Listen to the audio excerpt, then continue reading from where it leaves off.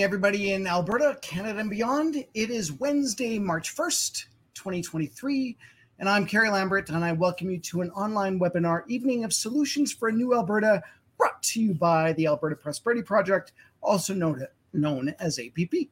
Our purpose is to educate, inspire, and unite all Albertans, businesses, and organizations to protect their prosperity, individual freedoms, rights, and sovereignty, by empowering the Alberta government to restructure Alberta's relationship with Canada. Of course, we wouldn't be able to do this without your help. If this is your first time watching, welcome, and I hope you find this information engaging and wanting to find out more. And if you're a regular APP webinar viewer, thank you for your support. We couldn't do this without you. APP is membership driven with a goal of 1 million plus members to help steer the political process. APP memberships are 1 year for $20, 2 years for $30, 3 years for $40, or make a donation at albertaprosperityproject.com. We also have APP merchandise at the newly launched albertaprosperitystore.com. So tonight's webinar is entitled, Let's Talk More About the Netherlands. What happens in Europe is coming to North America, with our guest, Chris Scott of the Whistle Stop Cafe in beautiful Mirror, Alberta. And this is a live webinar, so we encourage you to ask questions and make comments throughout this presentation. Just put 3 question marks before your questions so that it will be flagged and we can quickly view the questions. So now I'm going to bring Chris on, who's obviously reading a really in-depth book. There he is. So if you don't know who Chris Scott is, he's a freedom fighter since standing up to the Alberta government and Alberta Health Services and questioning why restaurants and other services should be closed during the Christmas break of 2020. And eventually he forced the government's hand when he opened in late January 2021, and Alberta was finally open in February 8th of 2021, which coincidentally was actually a day after the Super Bowl, in which most restaurants and bars should have been open. And since then, he's been speaking about rights and freedoms ever since. So please welcome my compadre that I also do another webcast called The Chris and Kerry Show. This is Chris in The Chris and Kerry Show. How you doing, Chris? Hello, everybody. It's Chris here from the Whistle Stop Cafe in Mirror, Alberta. I've heard that before. So I think, you know what? Before we even get into the topic of today, I think we should at least make some broad statement about what's happened with APP in the last couple of weeks. And all I really want to say is that if you have been an Alberta Prosperity Project supporter and following, you'll notice that there's been a couple of people or a few people that have resigned. And I'd just like to say on behalf of APP that, you know, shakeups happen. People leave for various reasons. And I think, especially, I've actually been involved in many types of corporate takeovers or corporate buy and sell and societies that restructurings have shrunk and restructure. So don't panic. That's all I can say is don't panic. APP is still continuing. And I think if you know anything about politics, this to me is kind of, I didn't realize my heater was still on. You might hear that fan going on in the background. I'm in my basement right now. I think it's important to note that the way government is actually kind of set itself up, when you're part of a political party, you can only take in so much money donated by each individual person. And I believe it's capped at $4,300 a year, right? Mm-hmm. As an educational society that is promoting a certain idea, you could actually take in a lot more. I don't know if there is a cap to that, but there's certainly more than $4,300 a person. And I believe there is no cap as far as I know. So I think it's important to note that if we're going towards this idea of sovereignty or independence or whatever wording you want to have, it's important to have 2 vehicles doing this. Otherwise, you're relying on just the one vehicle, right? You're relying on just that political party to push that. And in today's economy, today's political landscape, I think it's important to have 2 of those things going on. So the way I describe that, Kerry, yeah, is that in politics, you have 2 ways of doing things. Well, at least in a very broad way of looking at it. You can either do what I refer to as the Kenny cronies did, and you can try and get in front of the polls. Yes. You can poll and see what's the popular opinion. Yeah. And you can get in front of that. That's not leadership. That's called, I don't know if I coined the term, but I call it a poll hound. Yeah. Okay. The other option is you can be a leader and have a very brave idea and say, this is where I want to go.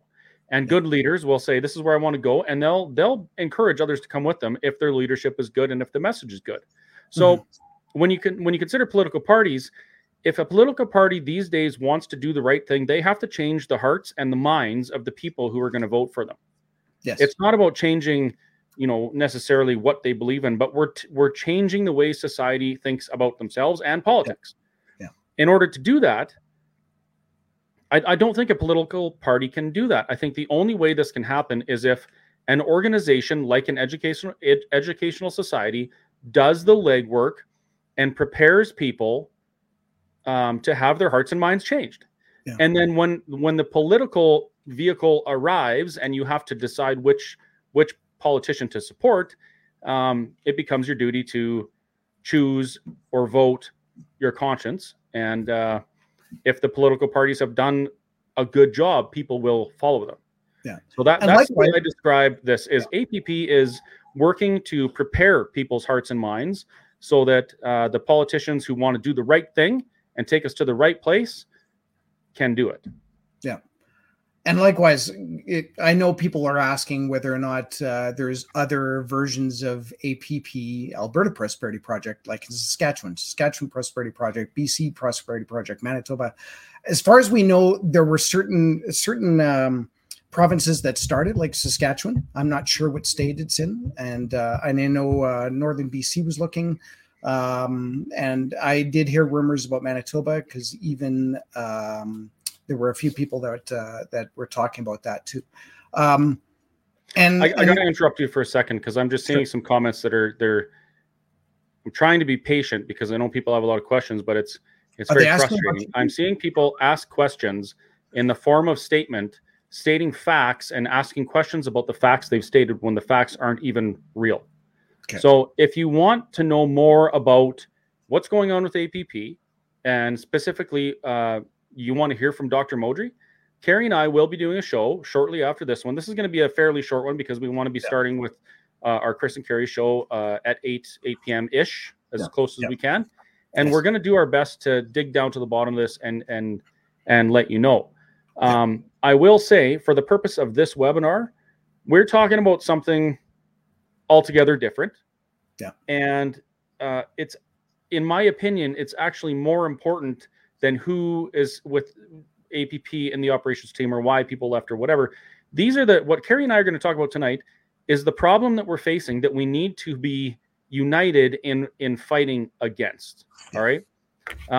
Now with the Alberta Prosperity Project, I didn't join the Alberta Prosperity Project and choose to speak on their behalf and at their meetings and things like that and advocate for them because I wanted to follow Dr. Modry. I mean, I'm friends with Dennis, and I think he's an awesome guy, and I would definitely support him. However, I joined APP because I believe that I want Alberta to be prosperous. And I know that Alberta can be prosperous and free through independence. Okay? That's what APP is about. It's not about one person. It's not about four people.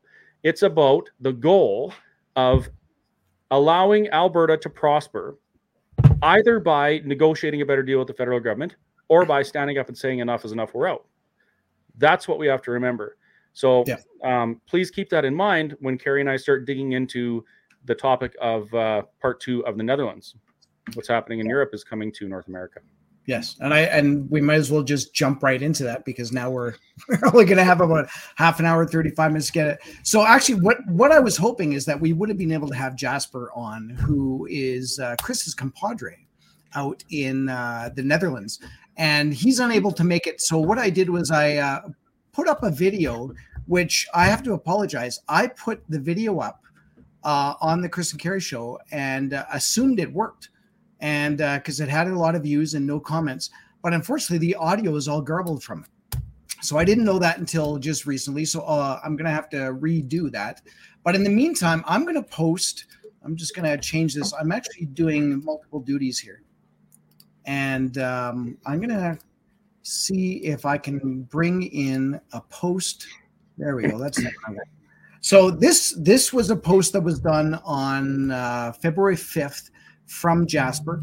And since then, he's actually talked about a few other things in regards to what's happening over there. I'm just going to start with this, and then Chris and I can talk about this too. Hey, it's Jasper. It is. I'm walking slowly. I'm hoping you can hear it. In Amsterdam. Yep. And let's give you a big view of Amsterdam.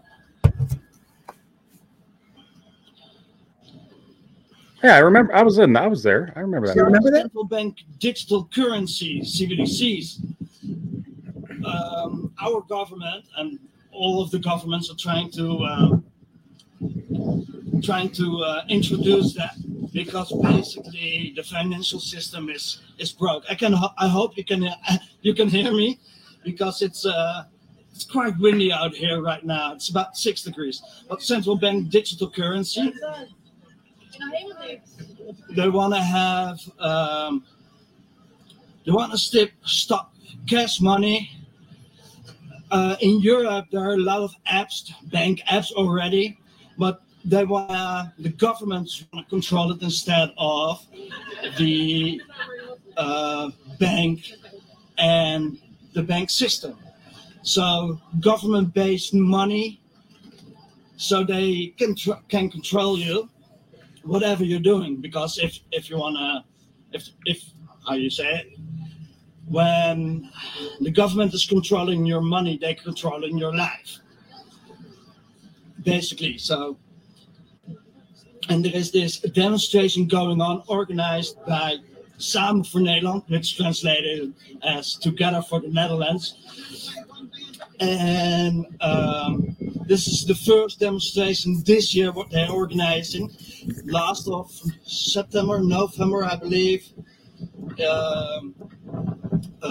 It's been butchered down by the authorities, because they had a guest coming over from England, and they didn't want to have him here.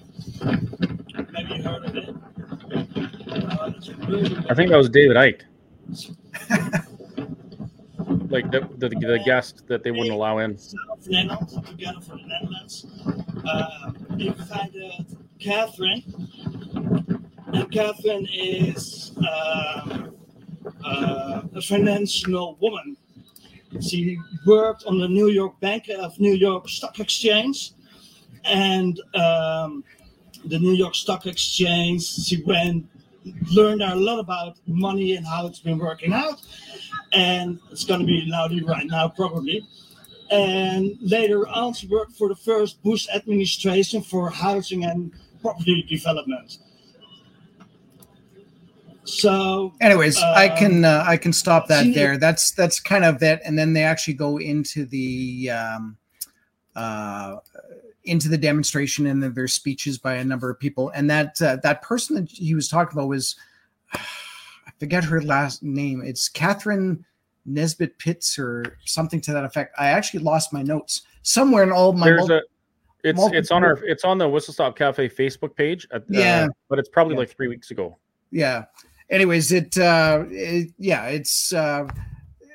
amazing that is happening over there. We've already had somebody say that they're in Cuba and everything has to be done with credit card, no cash. A few weeks ago, I went to a bar. What are the odds of that ever happening? And they actually said to me, Catherine Fitz, they actually told me that they were not taking cash, and that everything had to be done in credit card. And basically I had a bit of an altercation, I guess, with the server, only because I said, well, like, what am I supposed to do? And eventually I succumbed to that, and I actually paid by debit. But it was rather ridiculous to be put into that position. I will never go to that bar again. And this seems to be more and more. We've all heard about the rumors of, not rumors anymore, Starbucks going all cashless as well, which again, to me, is a bit of it kind of ticks me off, even in terms of if you're working there. Everything's got to go into a tip pool, and typically, like if you're working in a restaurant, most people don't even know how tips work. So I'm going to go off on a bit of a tangent here, just because they don't do tipping in Europe, do they? Chris, do you know? Yeah, they do. Yeah, they don't do tipping in Australia because supposedly they pay their people. I'll be right back, Kerry. Well. The dog's scratching. Hold on, okay. I'll be right back. So the idea behind tips, anyways, is that if you get good service, you typically tip, and then they ask for a certain percentage. And, people say, yeah, I'm a good tipper, I give 10%, or I'm a good tipper and I give 15%. That's great, but it depends on where you're going. If you're going to a chain restaurant, say you're going to, I hate actually using names because it's almost like I'm plugging them, but not plugging them. But if you're going to say like an Earl's or Original Joe's or something like that, if you do that, basically they take off so much for working the shift. Typically they take off so much for the staff that maybe works in the kitchen, or maybe you've got a serving assistant and that money goes towards that. And likewise, if you're in a small bar, maybe that money is actually just put into a pool and then is divvied up, or you're actually in charge of your own tip as a server, and then you dish out what you think is good. But typically, the server itself keeps 10%. So if all you're doing is giving 10%, what you're basically doing is you're only giving the money to the server, and you're basically not giving it out to the serving staff, or you're forcing the kitchen staff. What you're forcing the server is to make that choice as to whether or not they need to be making that and divvying it up to be a nice person, or whether or not they should actually be taking it and not being a nice person, if you want to call it that. But to me, I've always run into that situation where it can be awkward if you give less than that. My own personal take is give the 18 or 20% if you've had bad service, and then have a conversation with the manager. In this case, I always talk to Chris and tell him that his burgers are absolutely amazing, and I will always tip 30%. Oh, wow. Anyway, so that was my little rant while Chris was away. Do you have any comments on, did you see anything in terms of central bank digital currency? Okay, so yes. I actually spoke with the leader of one of the political parties there, and actually, I guess it's not really called a political party. It's called it's like a group, because they don't have enough people in the government to be called a party yet, so they're called something else, association or something. But anyway, Vibram van Haka was his name, and we spoke a little bit about this. And yes, absolutely, Europe and the EU, really, at the behest of, I would say, the WEF and the United Nations, are rolling out a digital currency. And Jasper referred to it as a CB. It's a central bank digital currency. Yeah. Now, this might sound great. In my business, I've even thought, hey, how convenient would it be if just everything was electronic and I didn't have to count my cash? I know, but I couldn't lose cash. Nobody could rip me off. That's great, right? And it is, to a point, as long as you have a choice. It's like eating crickets. There's nothing wrong with eating crickets. There's nothing wrong with eating cockroaches, except for it's disgusting. But we have to be able to make the choice, because we don't want to be forced to do these things. And being forced to use a digital currency over a fiat currency that you can hold in your hand can become very problematic, specifically if you have an issue with the government and say you're standing up against the government. Even in Canada, we have fiat currency, and the government used our bank accounts and used their control of our own wealth as a tool against us to force us into submission. Yeah. They froze people's bank accounts who donated to truckers who were protesting bad government policy. Mm-hmm. So that's where this gets really bad. In addition to that, when you move everything from cash, which we basically control as long as it's on us, like in our wallet, there's some more problems. So do you enjoy going to a garage sale and buying something from your neighbor and just getting a good deal on it? Well, you can kiss that goodbye, because now you're going to be probably, I'm not saying for sure, but this is generally the way things go. You'll probably be paying a tax on it. You'll probably pay income tax when you sell items and maybe you make some money on something you buy and sell or whatever. It allows the government leaps and bounds more control over you and your money. We've already seen governments reaching into our pockets to the tune of something like 65 or 70% by the time the dust settles over the last few years. And the digital currency is going to allow that to go even further. And that's not even the worst thing. The worst thing is they could literally flick a switch and you no longer have any currency. That's the problem, the big problem that I have. Yeah. So this is happening in Europe. Everywhere you go, if you want to use the transit system, it's actually quite wonderful because it's all digital. You simply swipe your debit card or your Visa or whatever on the kiosk at the subway or the bus or whatever, and it marks when you went in, and then you tag it when you go out, and marks when you went out. It charges you for using that much of the route. It's super convenient. Most places, it's for your own convenience. Most places you can use your debit card for absolutely everything. You don't have to take cash out of your wallet at all. And I would say that people are mostly comfortable with this, and they are poised and prepped for a full-blown digital currency. And they do have this, they're starting to build the infrastructure. I talked to I can't remember his name. It was an IT guy, and he actually helps. He's a consultant who helps companies transform into a digital market. Mm-hmm. And he says this is going to happen, and the government is trying to do it, and they're going to bungle it up like they always do. Every time the government gets involved in something that the private sector should be doing, it's bungled and it costs way more money. He said it's going to be an absolute disaster, and he's got a lot of evidence to back that up. After we're done, Kerry, maybe we can go back and we'll just add a comment in as to what the fellow's name was, and maybe try and link it in or something, because I'm sorry, but I can't remember. So these things are happening in Europe, and that's not what brought me over there. What brought me over there was the farmers, because if you remember being in Ottawa, of course you do. Do you remember seeing the videos of the Dutch farmers protesting as well? And they had Canadian flags, right? Yep, they did. Absolutely. They were standing with us. They were standing up for us. They were right side by side with us, pushing back against what is, in essence, a globalist agenda. There were truckers in South Africa that even had Canadian flags on theirs. All over the world. So we see these Dutch farmers protesting, and then some time goes by, and I'm looking on the news. Actually, it wasn't the news; it was Facebook, which could be considered the news.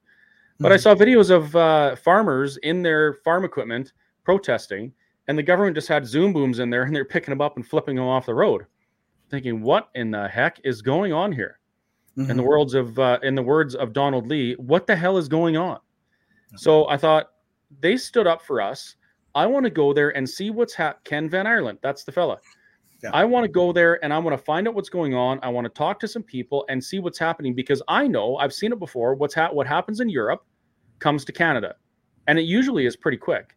Do you remember, Kerry, when Europe started taxing carbon, and we were like, what are you idiots doing? Why are you taxing plant food? We saw that. We saw it happening. And then a year or two later, it comes here. Europe goes crazy putting in solar stuff and windmills. Next thing you know, we've got this hideous windmill fiasco in southern Alberta and creeping all over Alberta.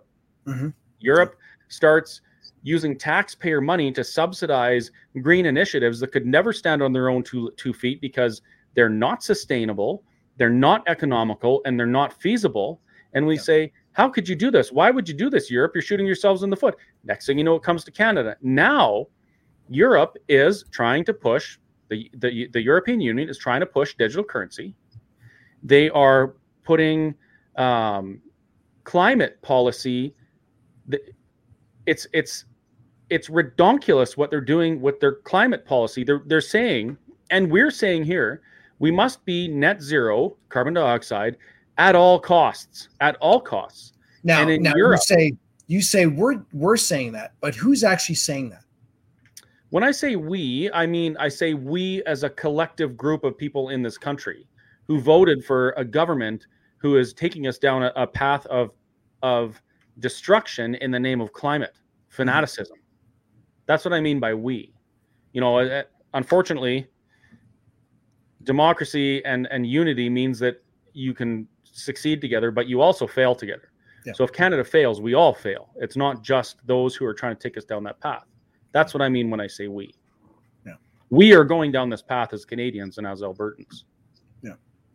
And again, thinking in terms of we're voting in these representatives, and but we're voting.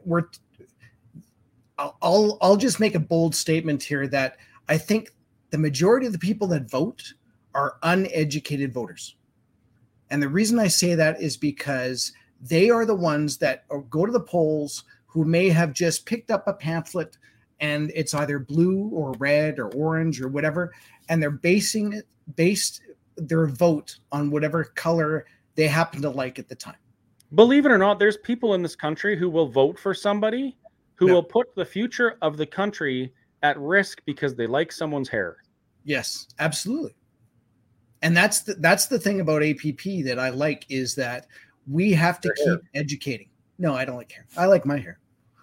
Hey, you're not showing off your troll doll hair. No, my hair is, it was a disaster. So the only thing I could do with it was put on a hat.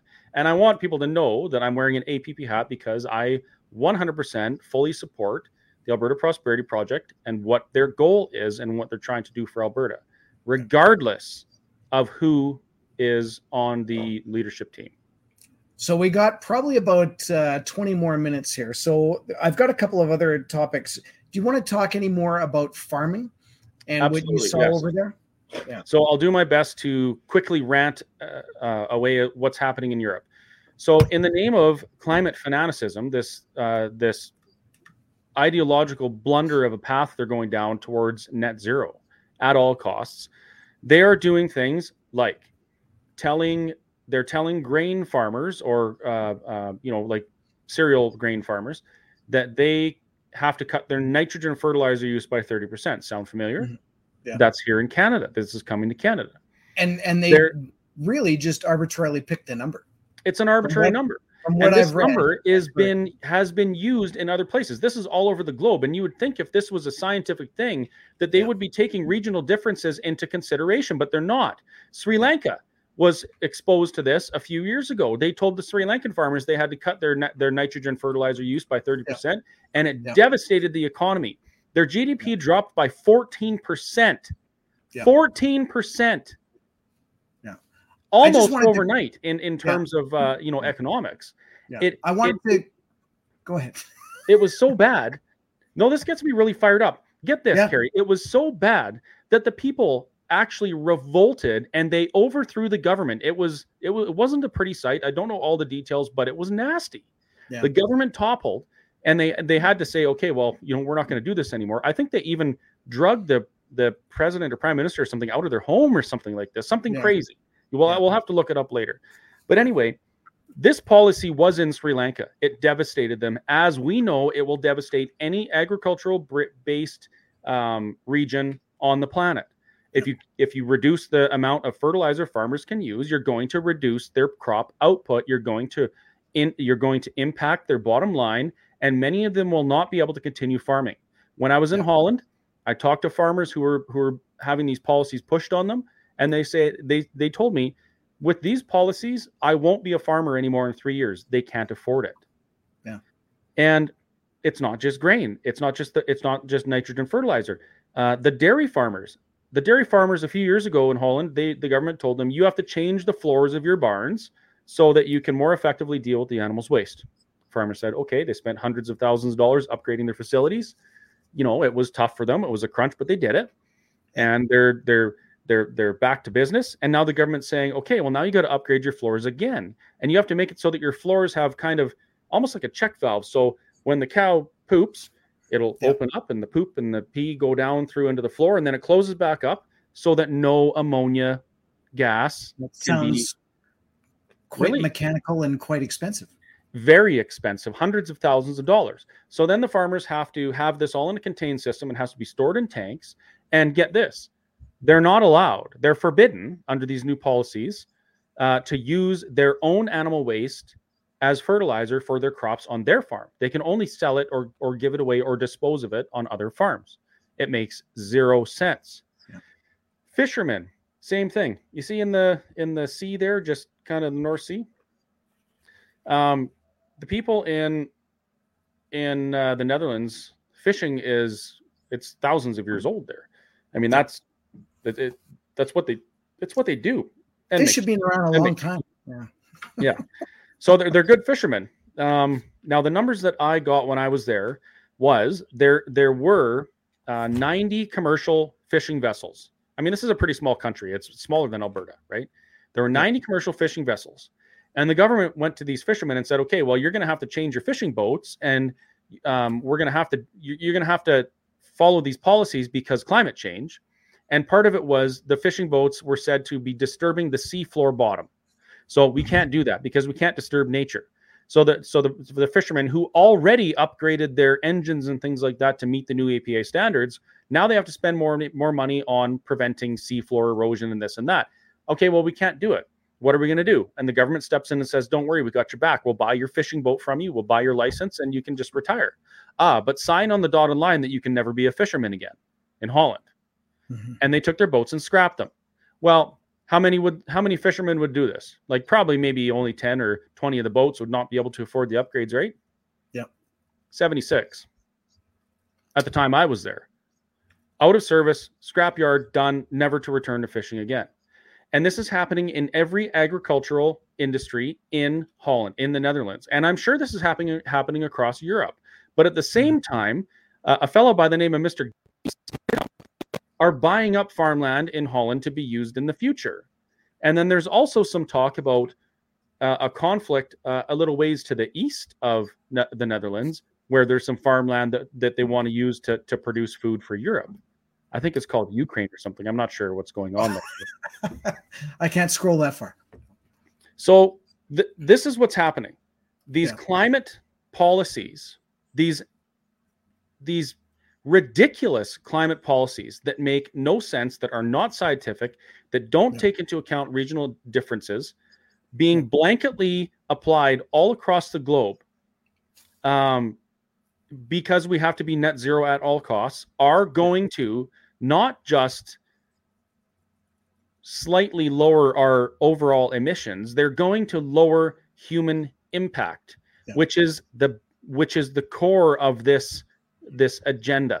Mm-hmm. So now continuing on with the farmers, if the farmers are unable to keep farming, the government has said, we'll buy your land, we'll buy you out. And this has already happened to some farms. Some farmers have said, well, we can't farm under these conditions. So yeah, buy our land and we're out of here. They move off their farm into the city where the government wants them. And the governments are tearing the farms out and returning the farmland to nature in the name of biodiversity. Yeah. Well, guess what? They're being told by the European Union that they need to return 30% of their developed land back to nature in the name of biodiversity to stop climate change. Guess what they're doing in Canada? They're telling us we need to return 30% of our developed stuff, including agriculture, back to nature in the name of biodiversity to prevent climate change. Yeah, sounds crazy, right? It's not crazy when you consider the other things they're doing. Now they're talking about, this is a real thing, spending $25 billion per year to block the sun's rays to lower. Actually, it's more than 25 billion. Pardon me. It was 25 billion per degree to lower the Earth's temperature. I'll see if I can call that up. I'm not even kidding. You cannot make this stuff up.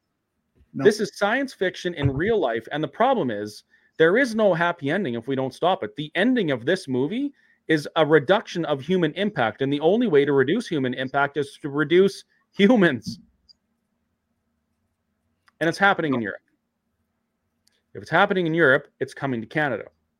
So when I see people, bickering about equalization or our taxes or, I don't like this politician because this or whatever, it makes my head want to explode, because the big picture here is so much bigger than these little irrelevant differences that we have.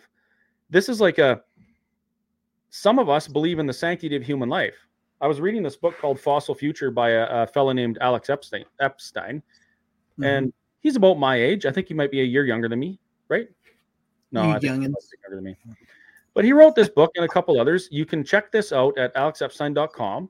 Another good website to go to is energytalkingpoints.com, and he discusses a lot of things in this book. So what Alex is saying He's a philosopher from Laguna Beach, California, of all places.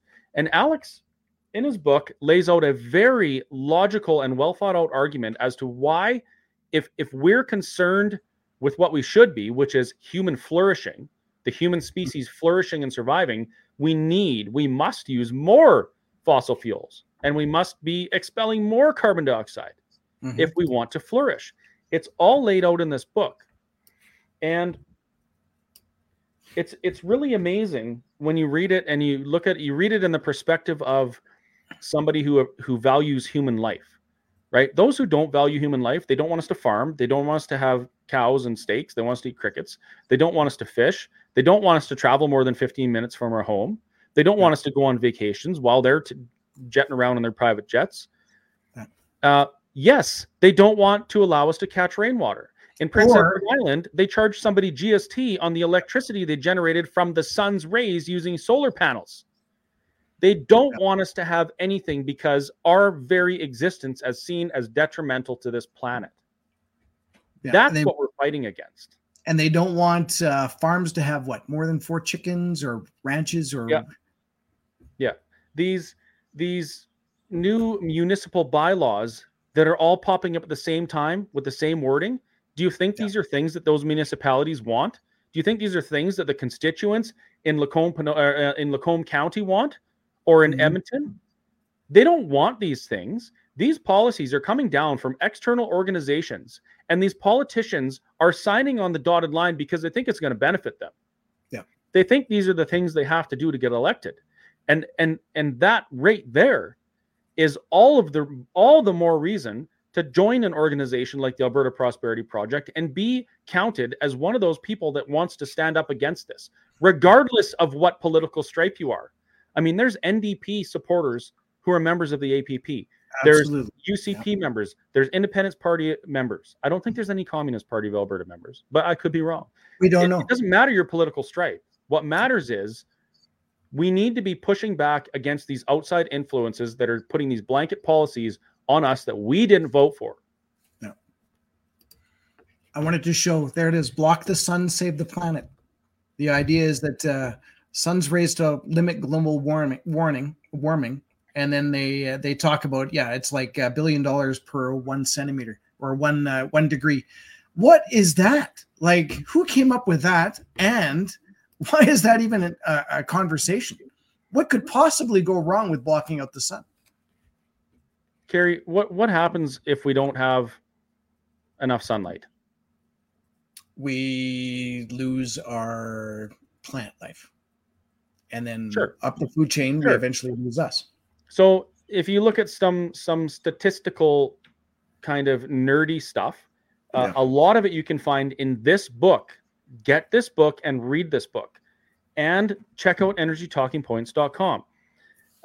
There are studies that show quite plainly that as our carbon dioxide output goes up, the warming of the planet goes up, but it plateaus, it stops. Yeah. And these are the same models that are available to the scientists that are saying, you remember when Al Gore said the world was going to be on fire by 2016?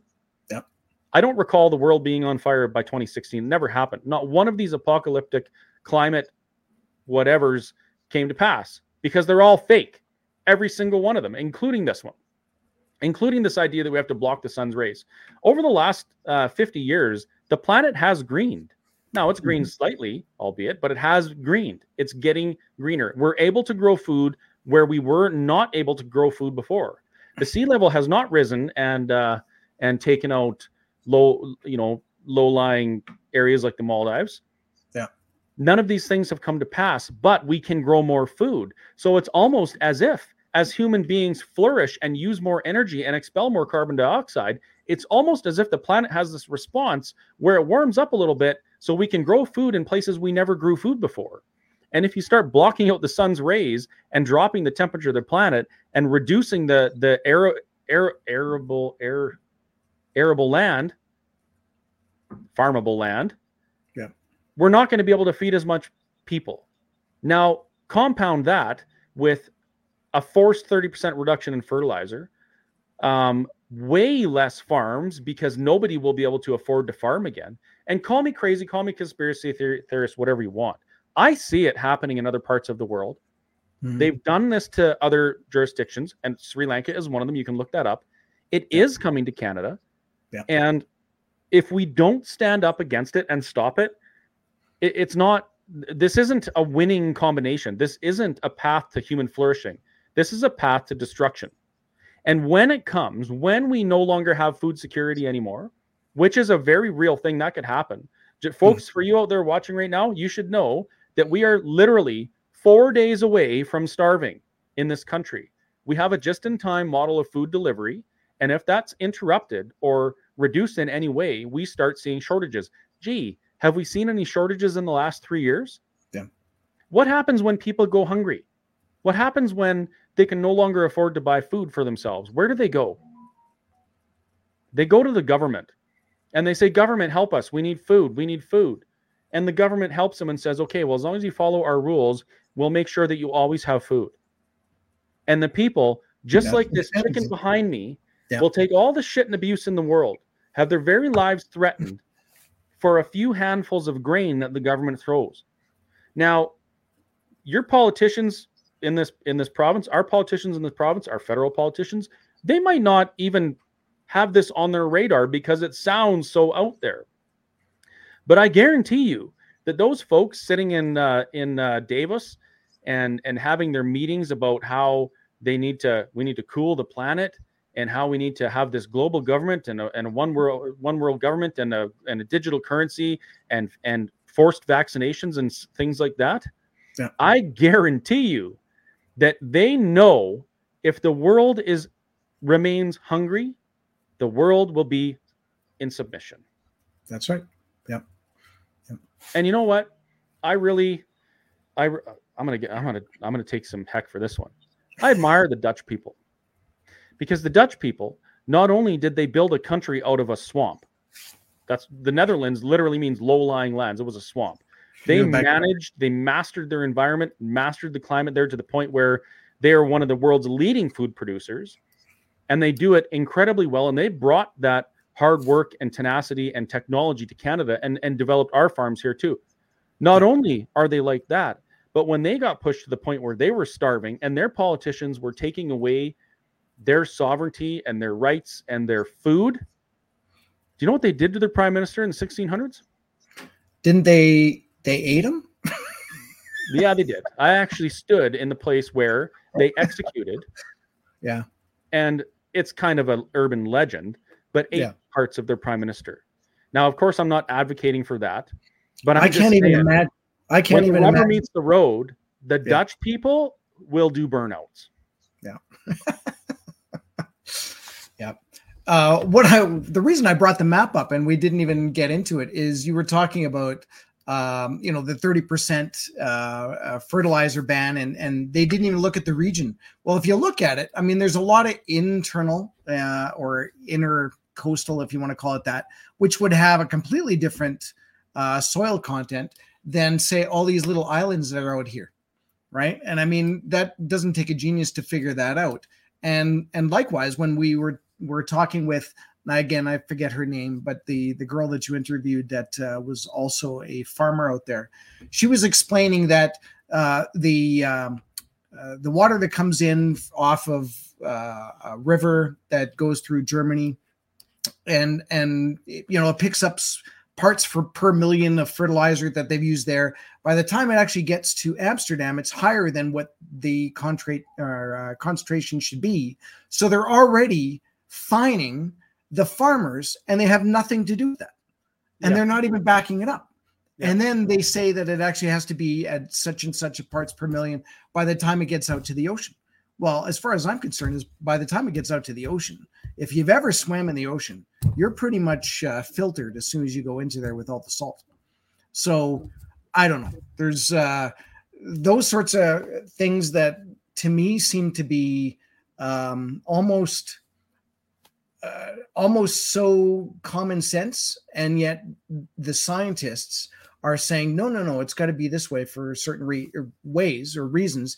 And then they talk to the government officials who then implement some sort of laws and basically make it so that it's even worse. I hate government. Have I said that before? Yeah, I mean, we've all said that before, but I'll take that opportunity to remind people that it's not government that got us into this situation. No.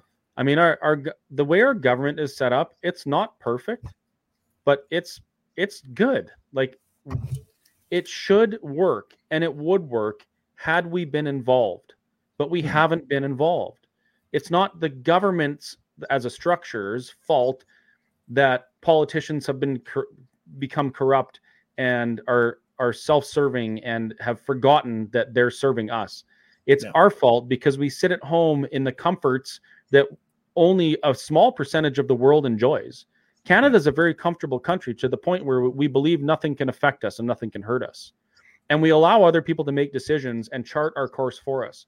We give up our sovereign ability, our God-given right to choose our path forward as human beings. We give it up to other people, and then we complain when they do a bad job or we end up in a bad spot. And you talk to people from Europe, and they seem to understand much better than we do here in Canada with our comfy couches and our great food supply and our, mostly decent healthcare and our social systems where we don't have to really worry about much. That we don't think about these things. But in Europe, I mean, in Amsterdam, I was at the house of Anne Frank where German soldiers literally took this young girl out of her home and put her in a camp and killed her because she was the wrong race. These things happen. They've happened for thousands of years across history. Yeah. If anybody believes that we're so enlightened now that these things won't happen again, I want to remind you that human beings haven't changed in 5,000 years. We are still the same greedy, lustful, envious, jealous beings that we were before. Nothing has changed.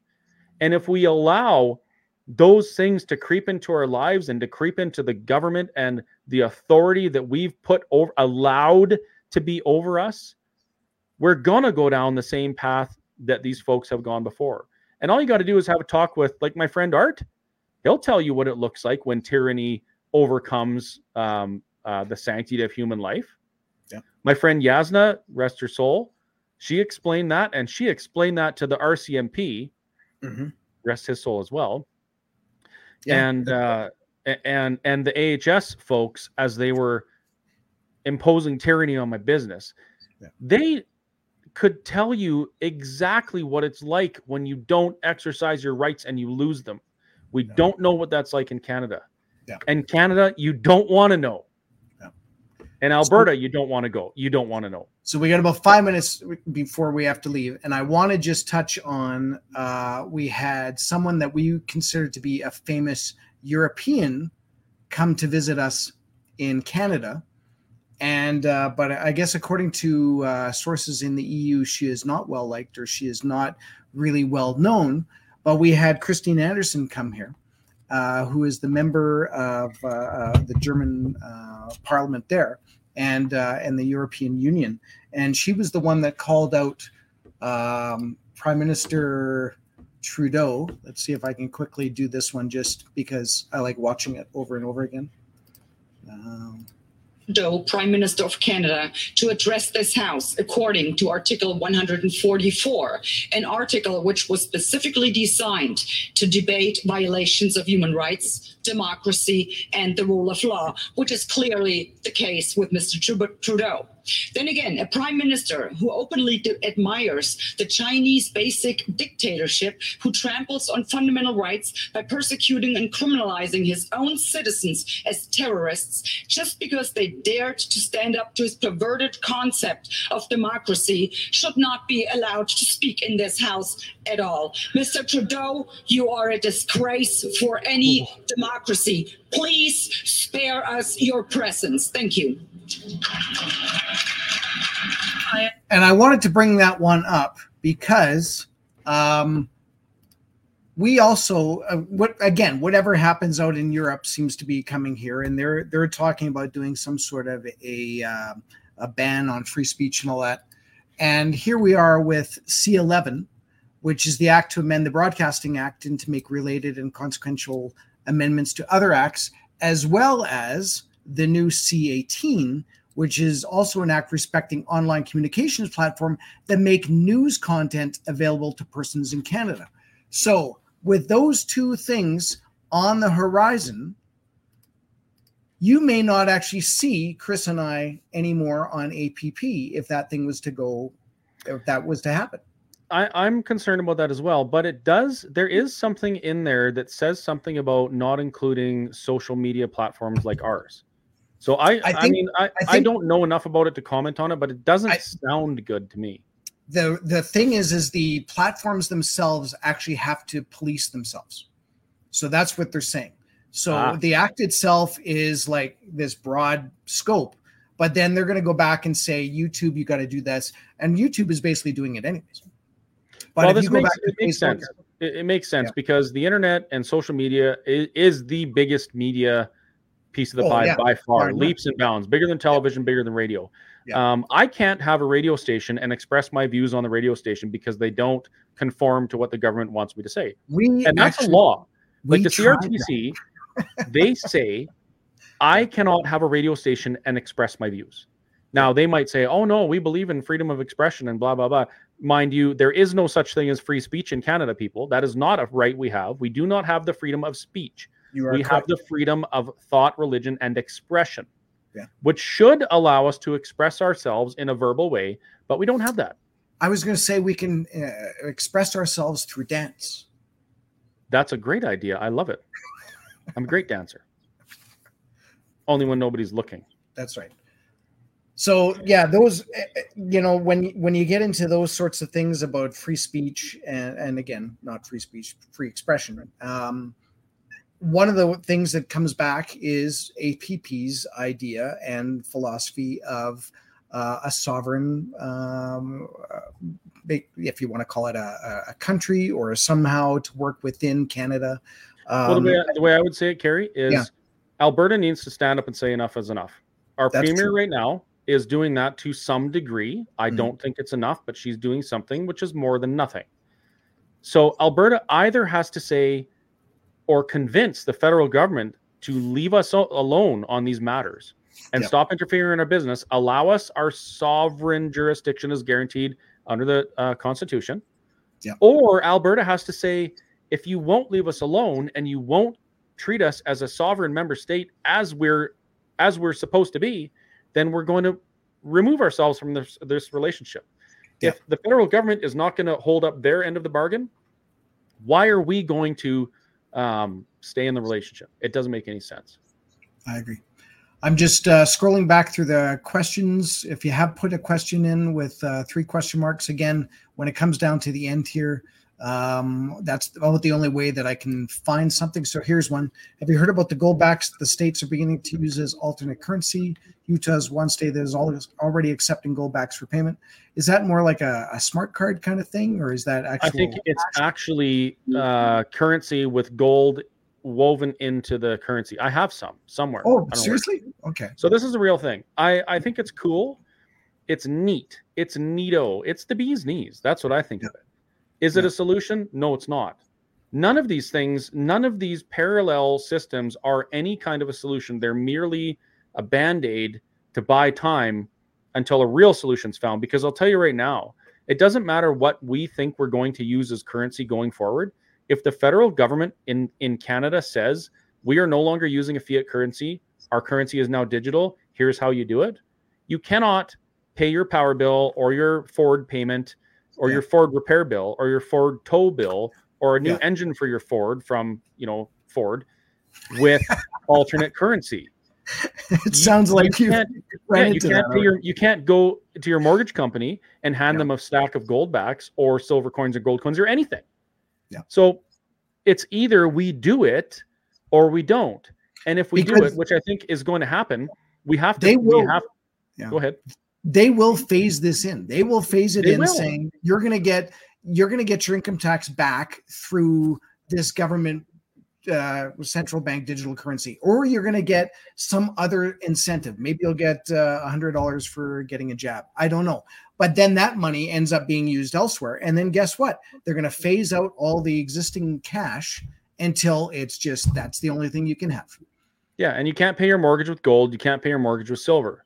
Yeah. And on that note, there's a lot of people say buy gold and buy silver, buy precious metals. If you want to protect your investments going through a transitional time, or say like an industrial revolution or a technological or a societal revolution, like what we're appearing to go through, sure, that's okay.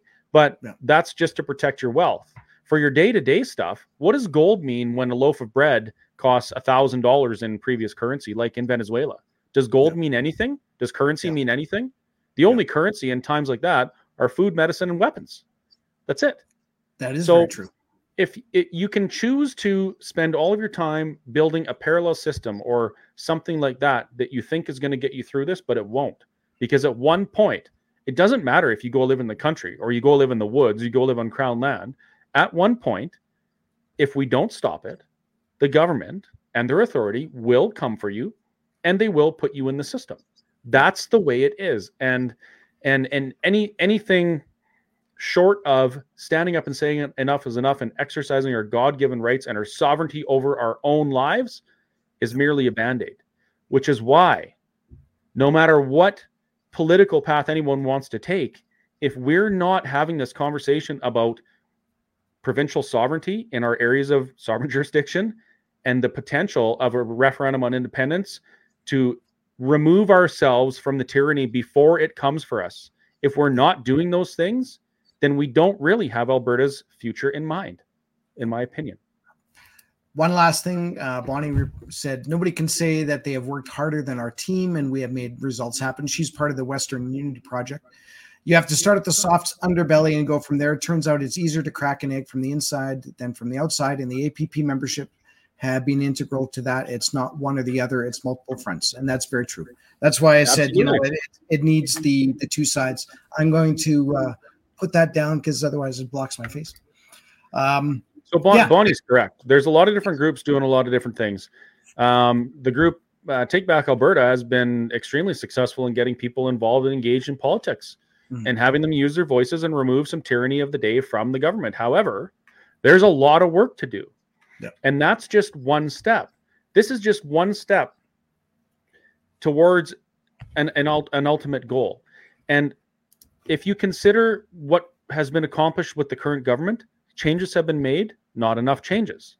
And even the premier has said, if this idea of standing up for Alberta's sovereignty doesn't work, and then what is the Alberta Prosperity Project and its members standing up and saying, listen, we need to get this referendum because we don't want to go down this path. If the federal government refuses to acknowledge Alberta's sovereignty, which we already have, and if you don't believe me, feel free to read the Constitution, it's right in there. Then we need to do something about it. We have a responsibility to do something about it. We have a duty to do something about it because there are millions of people, billions of people all across the world that look at Canada as a beacon of hope, a beacon of freedom. And more so Alberta these days. We have a duty to be the place that protects that at all costs, that believes in protecting the sanctity of human life and human flourishing at all costs, even if that means standing on our own and standing up against the tyranny of the day. Yeah, and getting back to just the quick sovereignty thing, if people don't realize that right now, as of like right now, we could basically have our own provincial police force. We could implement our own pension plans and move stuff from the Canadian pension plan over to Alberta. We can handle our own immigration. We can handle our own employment insurance. And we can also do our own provisional tax collection. So those are things that we could be doing right now, but we've just kind of been lax about the whole issue. And then those are things that are going to be coming up in the next election. So I'd advise you to get out and talk to people about these important things. Make sure that you get involved. And I've said this since day one: is the only way you can actually make any change is definitely to get involved. And 3 years ago, there's no way I would have even thought I would have been anywhere near a type of APP sort of group society. And yet here I am.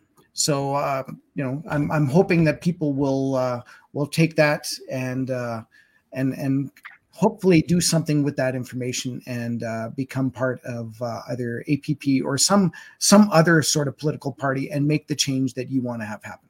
So I agree. And Kerry, I'd like to say thank you for getting involved, because I know that this isn't something you have to do. You could ride this out and you would be totally fine and probably happier for it, doing karaoke and just having fun. And you're karaoke in Costa Rica. I know you're choosing to do this because of the people around you who you've watched suffer. So I want to say thank you. That's right. And I also want to say thank you to all you other folks like Bonnie and everyone else who has become active and tried to do something to make the world a better place. Thank you. Also, you're going to have to do the outro. I have to bail, Kerry, because I got to set up for our next one. We'll do that, and I will jump over there. Thanks again, Chris, for your time and your effort, and I'm going to remove you. Okay. Have a good night. There we go. So again, thank you for everyone watching. I've got multiple tabs open here. And thanks for staying online and watching and listening and commenting and questioning. And it's good. We do these APP webinars every Wednesday with new speakers and new information as we go along. Next Wednesday, I actually don't know what's going to happen because we actually haven't planned that far ahead. Sorry. We usually like to book 1 or 2 weeks ahead. But likewise, if you want to get involved and you want to be a volunteer in order to do either the webinars or maybe get involved in doing some of the events, absolutely. Our greatest commodity is the volunteers who have organized all of this. And without volunteers, we would not be in as many communities as we have been. And the volunteers organize these events. And especially like if Chris and I are speaking, all we really do is show up and talk. So kudos to you guys for doing that. And if you want more information about Alberta Prosperity Project, please go to the website, albertaprosperityproject.com, and you can find out everything you want, and you can find out what's happening in terms of events and chapter events as well. And as for now, I'm going to sign off. I wish you a fabulous rest of your evening. We hope to see you at an event in person or online again very soon. I'm going to jump over to the Whistle Stop and go online. And so if you feel like following me, come on over. I'll probably have more than just this over there. Take care and God bless everybody. Good night. Now I have to actually do some work here.